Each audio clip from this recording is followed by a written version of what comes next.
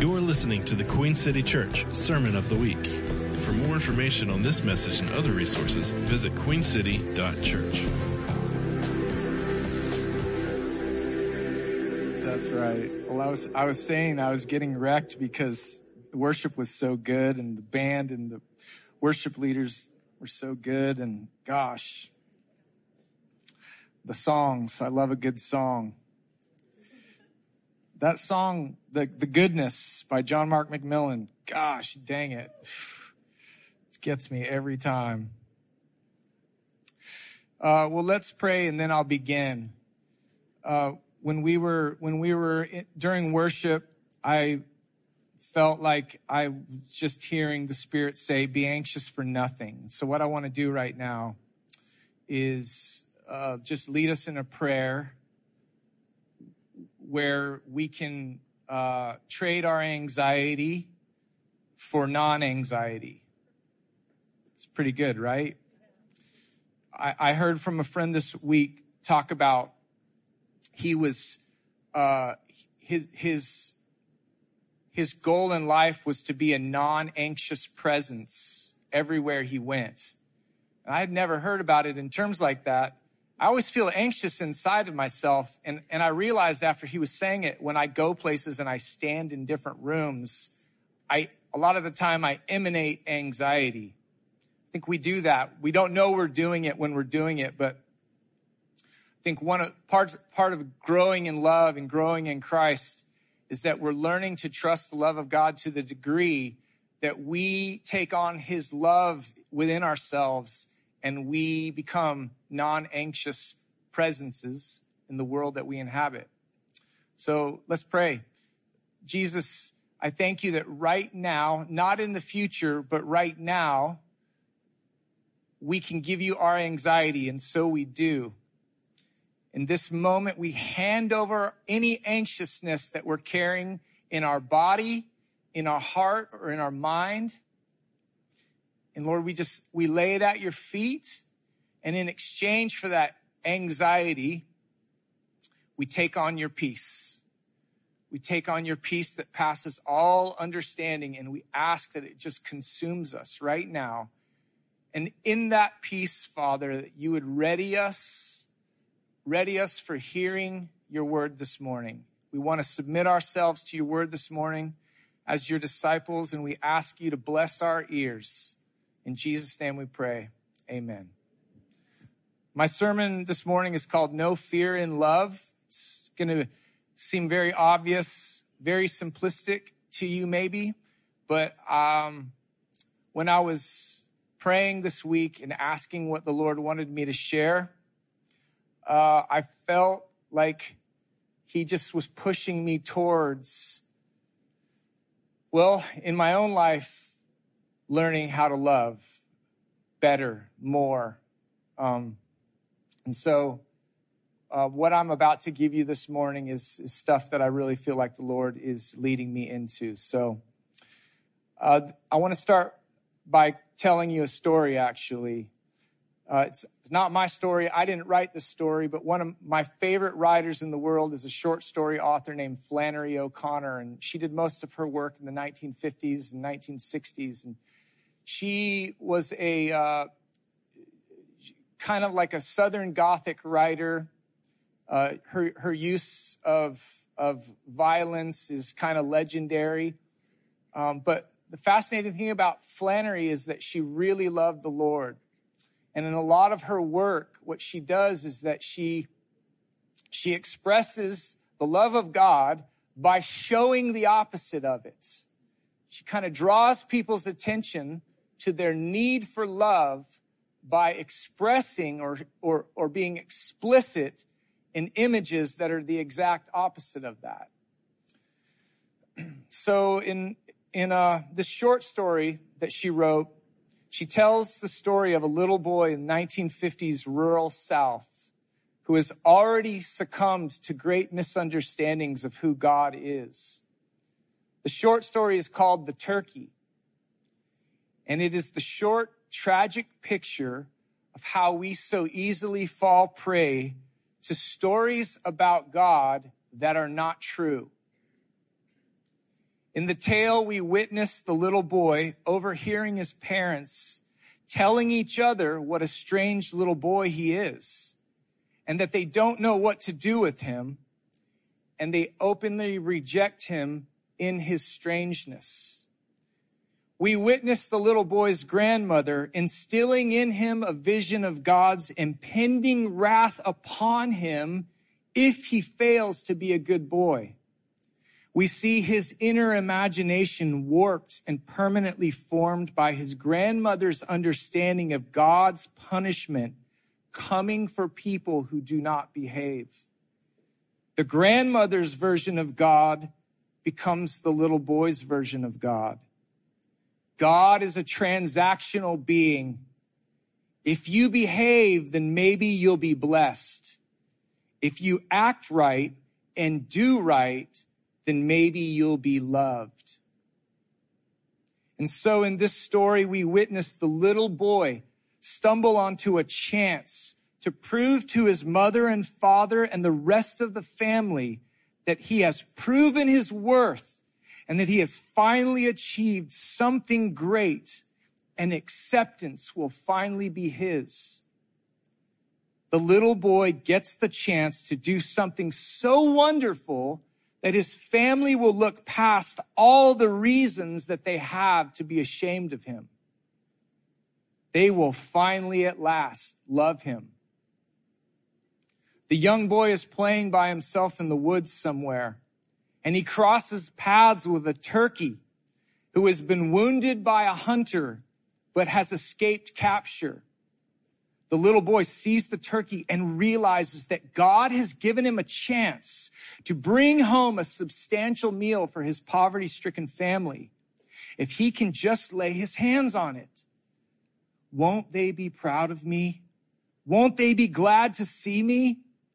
The little boy pursues the turkey with everything that is in him, not just as a provision, but as a chance to finally be loved by the very people who do not yet love him. He prays and he prays and he asks God to give him just this one thing. He begins to make deals with God. God, just let me have this turkey and I won't waste my life being bad. He imagines that maybe he'll even become a preacher.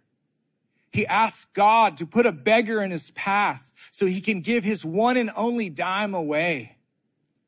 All he wants is for the transactional God to hear his prayer, give him what he longs for, and in exchange, he'll give him the rest of his life.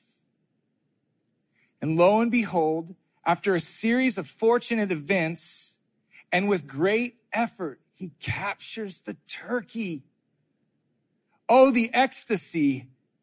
With the turkey slung over his shoulder, he begins walking home, imagining the adulation that he is about to receive. He can just hear them now. They'll be so proud of him. They'll be able to eat for a week. Then they'll say, little boy, we're proud of you. We love you.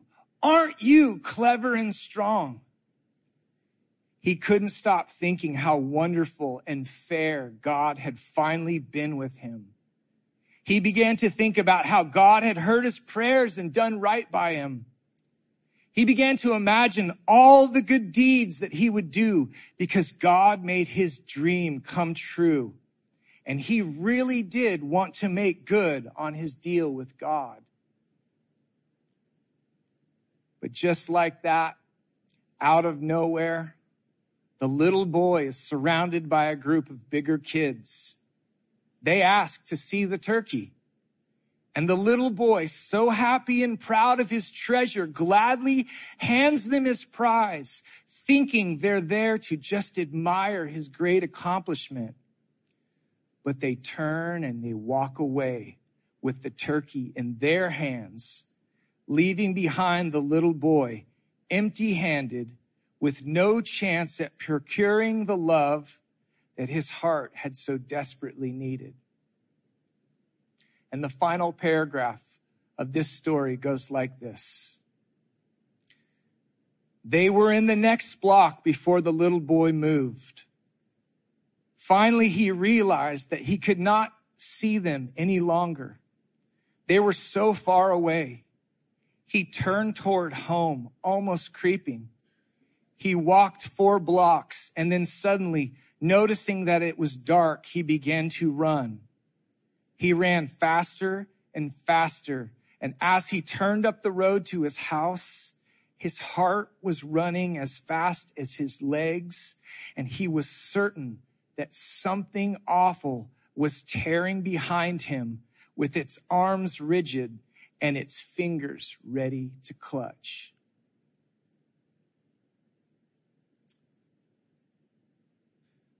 Many of us are like this little boy. We have believed a story about God that is not true. For many of us, the God we believe in is like the God in this Flannery O'Connor story. He is a transactional being. If we apply the right principles to our life, then God will bless us. If we do the right things, then God will do well by us. If we pray the right prayers and sing loudly enough, then God will finally appear and make our feelings of restlessness and longing go away. If we become lovable, then He will love us. So we work every angle trying to convince Him to come over here and finally be with us. But my message today is very simple. God is not gone. He is here. God is not transactional. He is relational. And that relationship rises on His goodness alone. And He is totally and completely good. It is His great joy to know you, and He enjoys revealing Himself to you. God is not waiting for you to summon Him. He is already pouring out His grace and pleasure upon you. His love is not being withheld. All the love that is in His gentle and lowly heart is already yours. What we believe about God matters. If we believe He is the God of the transaction, we will always be working deals with Him so that we can prove how spiritual and good we are so that He will bestow favor on us and finally give us breakthrough. But if we believe that He is the God who is always ever present and relational, we will finally stop judging His love based upon what does or does not happen in our lives. And we will be able to say with the Apostle Paul, who shall separate us from the love of Christ? Shall tribulation, shall distress, shall persecution or famine or nakedness or danger or sword? As it is written, for your sake we are being killed all day long. We are regarded as sheep to be slaughtered. No, in all of these things, we are more than conquerors through Him who loved us. For I am sure that neither death nor life, nor angels, nor rulers, nor things present, nor things to come, nor powers, nor heights, nor depth, nor anything else in all of creation will ever be able to separate us from the love of God in Christ Jesus our Lord. So I was in 1 John this week, in 1 John chapter 4. And this is the main text of what I want to preach from this morning. 1 John 4:18 says this, and I know you know this well, but maybe we need to know it a little bit more. There is no fear in love. Perfect love casts out all fear, for fear has to do with punishment. And whoever is afraid has not been perfected in love. John is saying so simply, there is no fear in love. And yet in myself, I find that I'm still very much afraid. I'm afraid of being unimportant. I'm afraid of being insignificant. I'm afraid of being unseen, unheard, rejected, and left behind. I am afraid that I am not getting my fair share of the goodness of this life. And my fear, it comes out in different ways. I lash out in my anxiousness. I lash out in rage and anger. I lash out in my attempts to control others. I bring harsh criticism and judgment because I have undealt with jealousy and greed. So our inner lovelessness is a powerful force in the negative. What we carry on the inside of us, the world that is inside of us, is the world that we carry into the world. And that's why it is so important, and it's actually so wonderful when we stumble into seeing our extreme belovedness. Because when that happens, we can't help but see everybody else's extreme belovedness. You see the glory of God when you look at another person's face. You see in the other the very thing most cherished by God himself. If you'll notice the person next to you, you are literally seeing God's cherished beloved. That's crazy to think about. I'm not going to say turn to your neighbor, but you might just want to. The person, all the people near you, in all of their unloveliness, in all of their wrinkles, in all of their scars, in their whatever degree of beautiful or not beautiful they may be, when you're looking into the face of the other, you are seeing the one God cherishes the most. I was raised Pentecostal. We were always looking for the glory.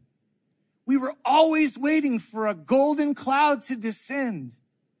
I'll never forget the day when I was praying and I said, Lord, all I want is to see your glory. Just show me your glory. And the Lord said to me, you want to see my glory? Just look into the eyes of your neighbor. That is the truest, most radical representation of my glory. So here's the thing. It's God's aim that we come to know and believe the love that he has for us. We need to know that God is love, and whoever abides in love abides in God. God never meant for love to be our theory. He desires that love is both our experience and our practice. His love is where we live, and it's what we do. We're always working from his love. It's not a place that we're going. Actually, I take that back. It's where we're living now, and it's where we're going. But we can't always assume it's somewhere in the future. Our practice, the people in this room, the people who are a part of this church, Christians, our practice is love. This is what we're doing. Our practice is abiding in love. So the big question is, how do I abide in love? I thought about this for a long while this week. Okay? Many books, I'm sure, have been written on this subject. I have not read hardly any of them, but I'm assuming they're out there. But when I was thinking about this, I realized this. All positive spiritual growth begins and ends simply with trust. How do I abide in love? Your starting place is trust. I must lean into trusting God. Trusting God is not something you muster up. It's not something that you grit your teeth to do. Trusting God is something you stumble into. Trusting God is you leaning into the breast of Jesus. Trusting God is you just fumbling your way into the radical generosity of Jesus. You can't formulate it. You can't, it's not a problem to solve. It's just something that you stumble into. But it begins with a trust. And that trust oftentimes is simply just a yes. It's not even a yes with your mouth. It could just be a yes in your heart or in your body some way. You come to a point of anxiety. You come to face a person that you don't like. You come to a situation that is trying to breed frustration in you. That's the place where you practice abiding in love by simply saying, Jesus, I trust you in this moment to take me to a place that I don't know how to get to, but I know that you do. I actually think that all spiritual growth is trust. It's like, it sounds so dumb to say it out loud because so many conferences and things are put on giving us the spiritual principles of how to achieve greatness. But it's almost like the more time I spend with Jesus, it's like just this downward, it's like, you know, have you ever been at the top of a hill and you start walking and running down the hill and gravity starts pulling you and you can no longer control your form and you're just like, you can feel yourself getting out of control, stumbling towards the bottom? That's what my relationship with God has been. I haven't gotten better and stronger and more and smarter and more clever to grow in him and in his love. It's like his gravitation is just pulling me down the mountain. I mean, that's why I so appreciate that lyric that John Mark wrote about the goodness of God is just simply an avalanche that you stand under. It's coming, baby. It's coming for you. Your only job is just to stand there and take it. That's what the goodness of God is. It's something for you to receive. And every little moment of insecurity and anxiousness and lashing out is just a place where the love of God is trying to crush you. And that's the best place to be. So here's the thing. You have to radically trust God that you are totally worthy of love. A lot of people wake up in the middle of the night with shame on them. Not so sure that they're worthy of love. There's a lot of the songs that we sing in church talking about, oh, I don't deserve the love of God. You are literally created to receive the love of God. You are hardwired. You are a hardwired walking nerve receptor for the love of God. This has nothing to do with deserving or not deserving. You are created to abide in the love of God. But there's a lot of self-loathing and self-hatred and shame that people are stuck in. And how you get out of that is you begin to trust God radically that you are worthy of his love. He wants you to know that. You have to radically trust God that you are totally worthy of love, that all the people you see and encounter in this life are totally worthy of being loved as well. We can't affect the whole world, but we can affect our world. I can trust my heart to God that when I feel rejected, it's going to be okay. I'm not rejected. I'm loved. I can recklessly trust God that when I begin to feel feelings of frustration, I can stop and let the peace of God flood through my being. I can recklessly trust God that if I lash out, that I can quickly repent and make amends with anyone I've injured. Practicing repentance is radically trusting God. I can trust God that I don't have to withhold love from anyone. I can and should love people who are totally different than me, who have come to different conclusions about life than me. I've underlined this next part in my sermon, so I really want you to get this next part. So if you're asleep, wake up for just a second. Oftentimes, we withhold love from people who have come to different conclusions about life because we are afraid that we will be on the wrong side of God. We are afraid that if we affirm someone in their humanity, that we will in some way be punished for it. But perfect love casts out all fear. If you're afraid of getting on the wrong side of God, then you're still growing in love. And that's okay because you have time to grow. But isn't that interesting? When I was writing that, I realized how many people on my social media that I love to hate because they've come to different conclusions about life than me. How I feel strongly affirmed in my Christianity when I oppose people who don't see the world the way I do.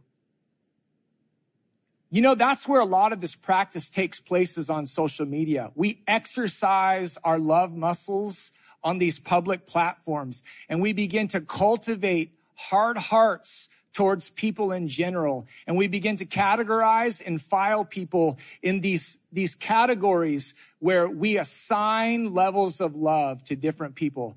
Oh, the liberals have this amount of love. The conservatives have this amount of love.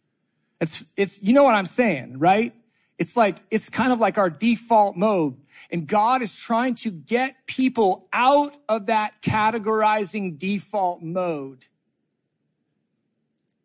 All people, no matter their race, religion, creed, lifestyle, whatever, are people who are created in the image of God, created for love, to be loved by God and by you and me.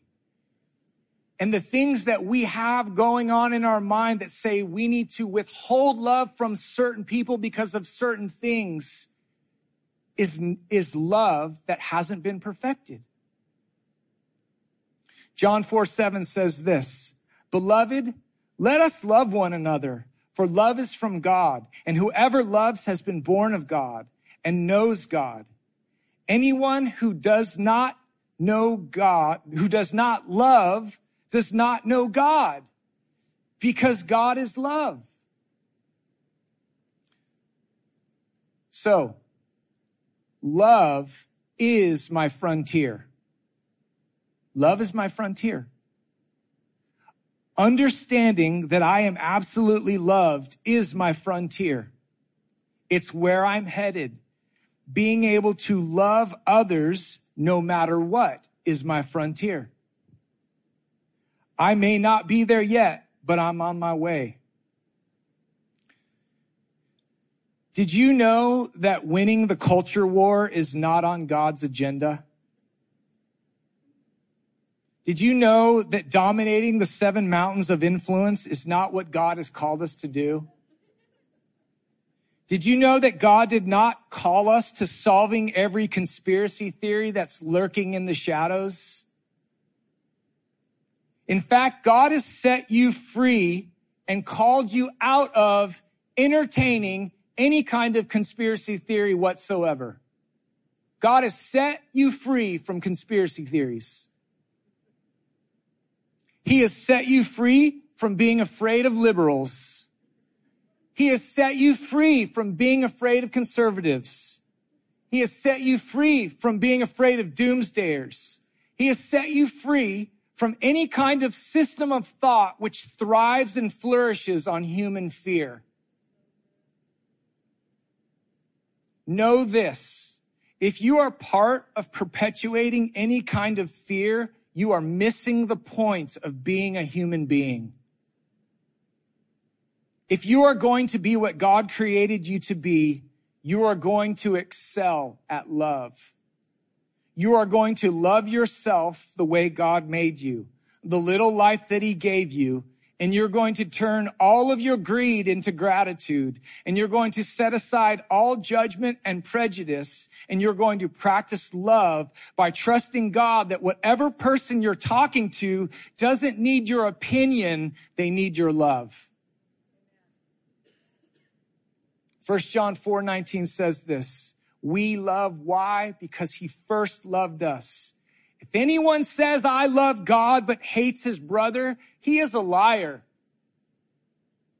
For he who does not love his brother whom he has seen cannot love God whom he has not seen. And this commandment we have from Him, whoever loves God must love his brother. Now that word brother could be a little problematic because you could see that term as an exclusive term or an inclusive term or an exclusive term. But really your brother is just anybody you happen to be passing on the street. The person that you want to flip off is your brother. You know, the lady that cuts you off at the mall is your sister. She's the person that you're supposed to go the opposite direction that the world wants you to go in. I mean, the math goes like this. The grain of the world induces and justifies road rage. The grain of the kingdom of God goes the opposite way of that. When somebody flips you off, just politely wave, say hello, say a prayer. You know, I'm being silly, but you know what I'm talking about. This is all very practical. You know, following God is very practical. There's a lot of stuff that you can actually do in your life to follow God. And all this stuff in 1 John 4 is really where it's at. It's like the baseline of our Christian experience. Loving people regardless of their current conclusions about life, their current version of unloveliness.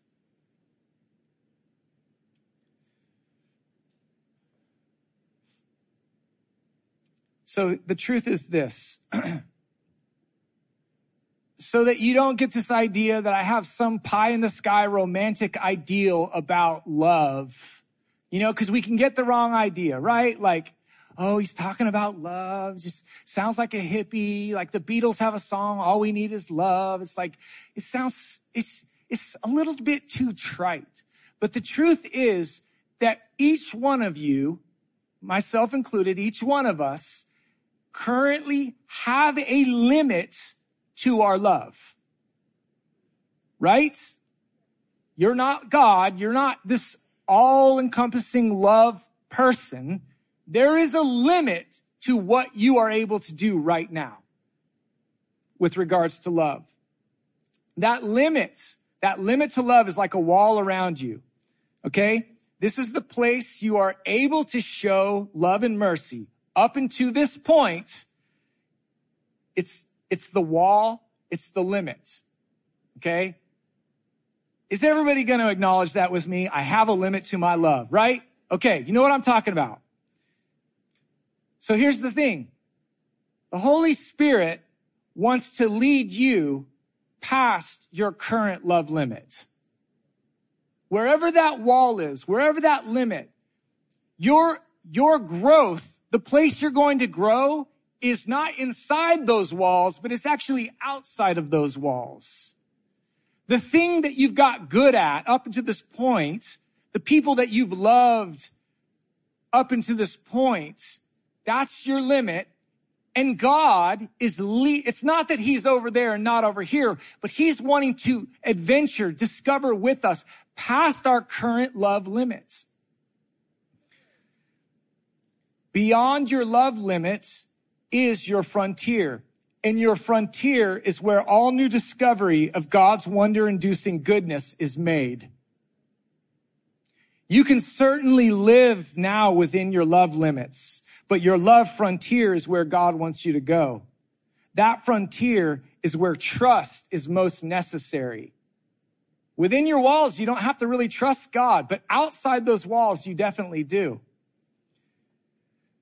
You will have to rely on God's goodness rather than your own understanding, which is a little bit scary, and it takes greater degrees of trusting the Lord. Amen? Can you see that? All right. And the preacher said, in closing, and I'm actually going to close when I say that. Good news, y'all. Let's close with these words from Jesus, found in Luke chapter 6. It goes like this. If you love those who love you, what credit is that to you? For even sinners love those who love them. And if you do good to those who do good to you, what benefit is that to you? For even sinners do the same. And if you lend to those from whom you expect to receive, what credit is that to you? Even sinners lend to sinners to get back the same amounts. But love your enemies and do good and lend and expect nothing in return. And your reward will be great, and you will be sons and daughters of the Most High. For he is kind to the ungrateful and to the evil. Be merciful, just as your Father is merciful.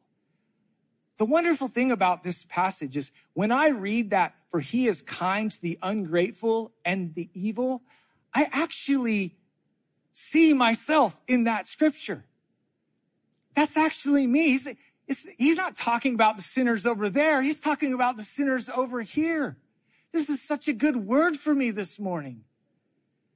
God's love and kindness is overtaking me in my ungratefulness and even in my wickedness and my evil.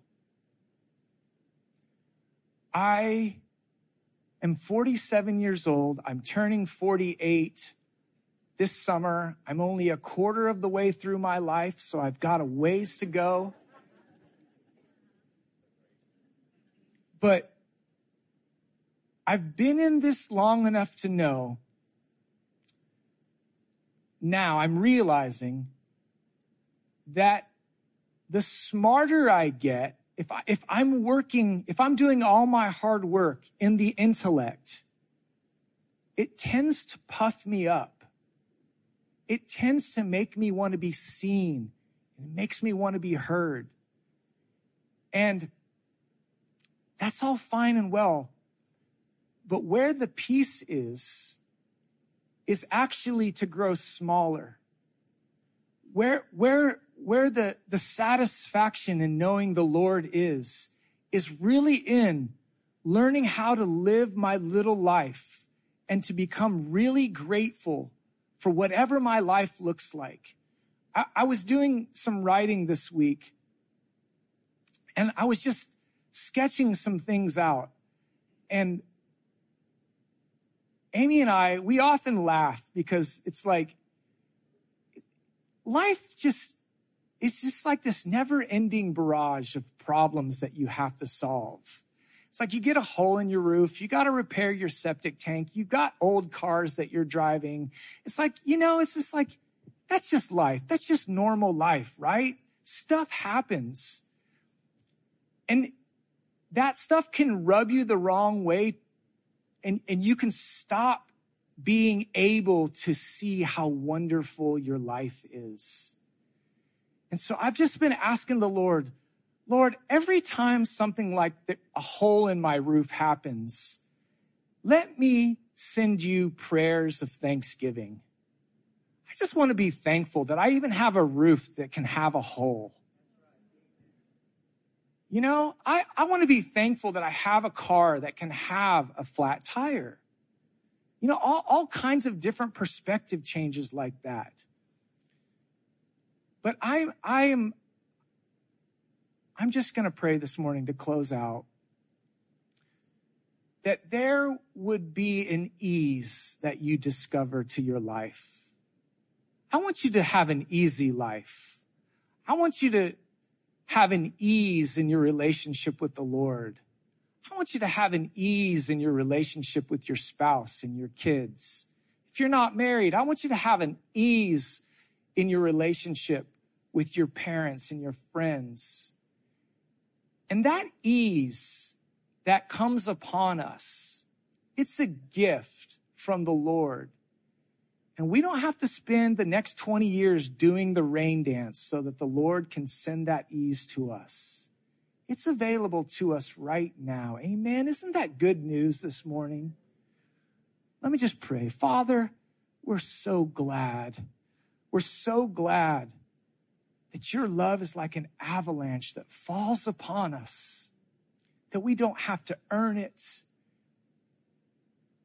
Lord, we just pray for the blinders on our eyes, that you would just open them so that we could see and cherish and look on in wonder at all the amazing people that you've created, who you've put in our lives, even the difficult ones, Lord, that those people are wonderful and you love them and you want to pour out your peace upon them.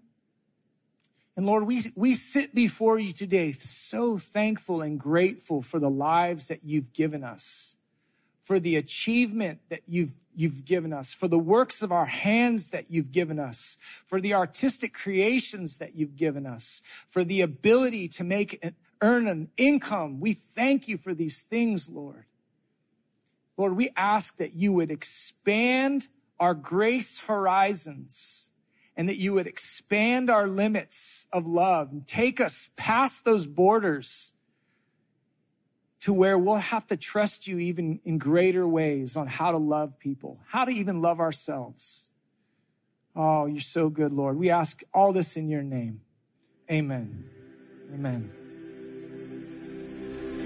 You've been listening to the Queen City Church Sermon of the Week. For more information on this message and other resources, visit queencity.church.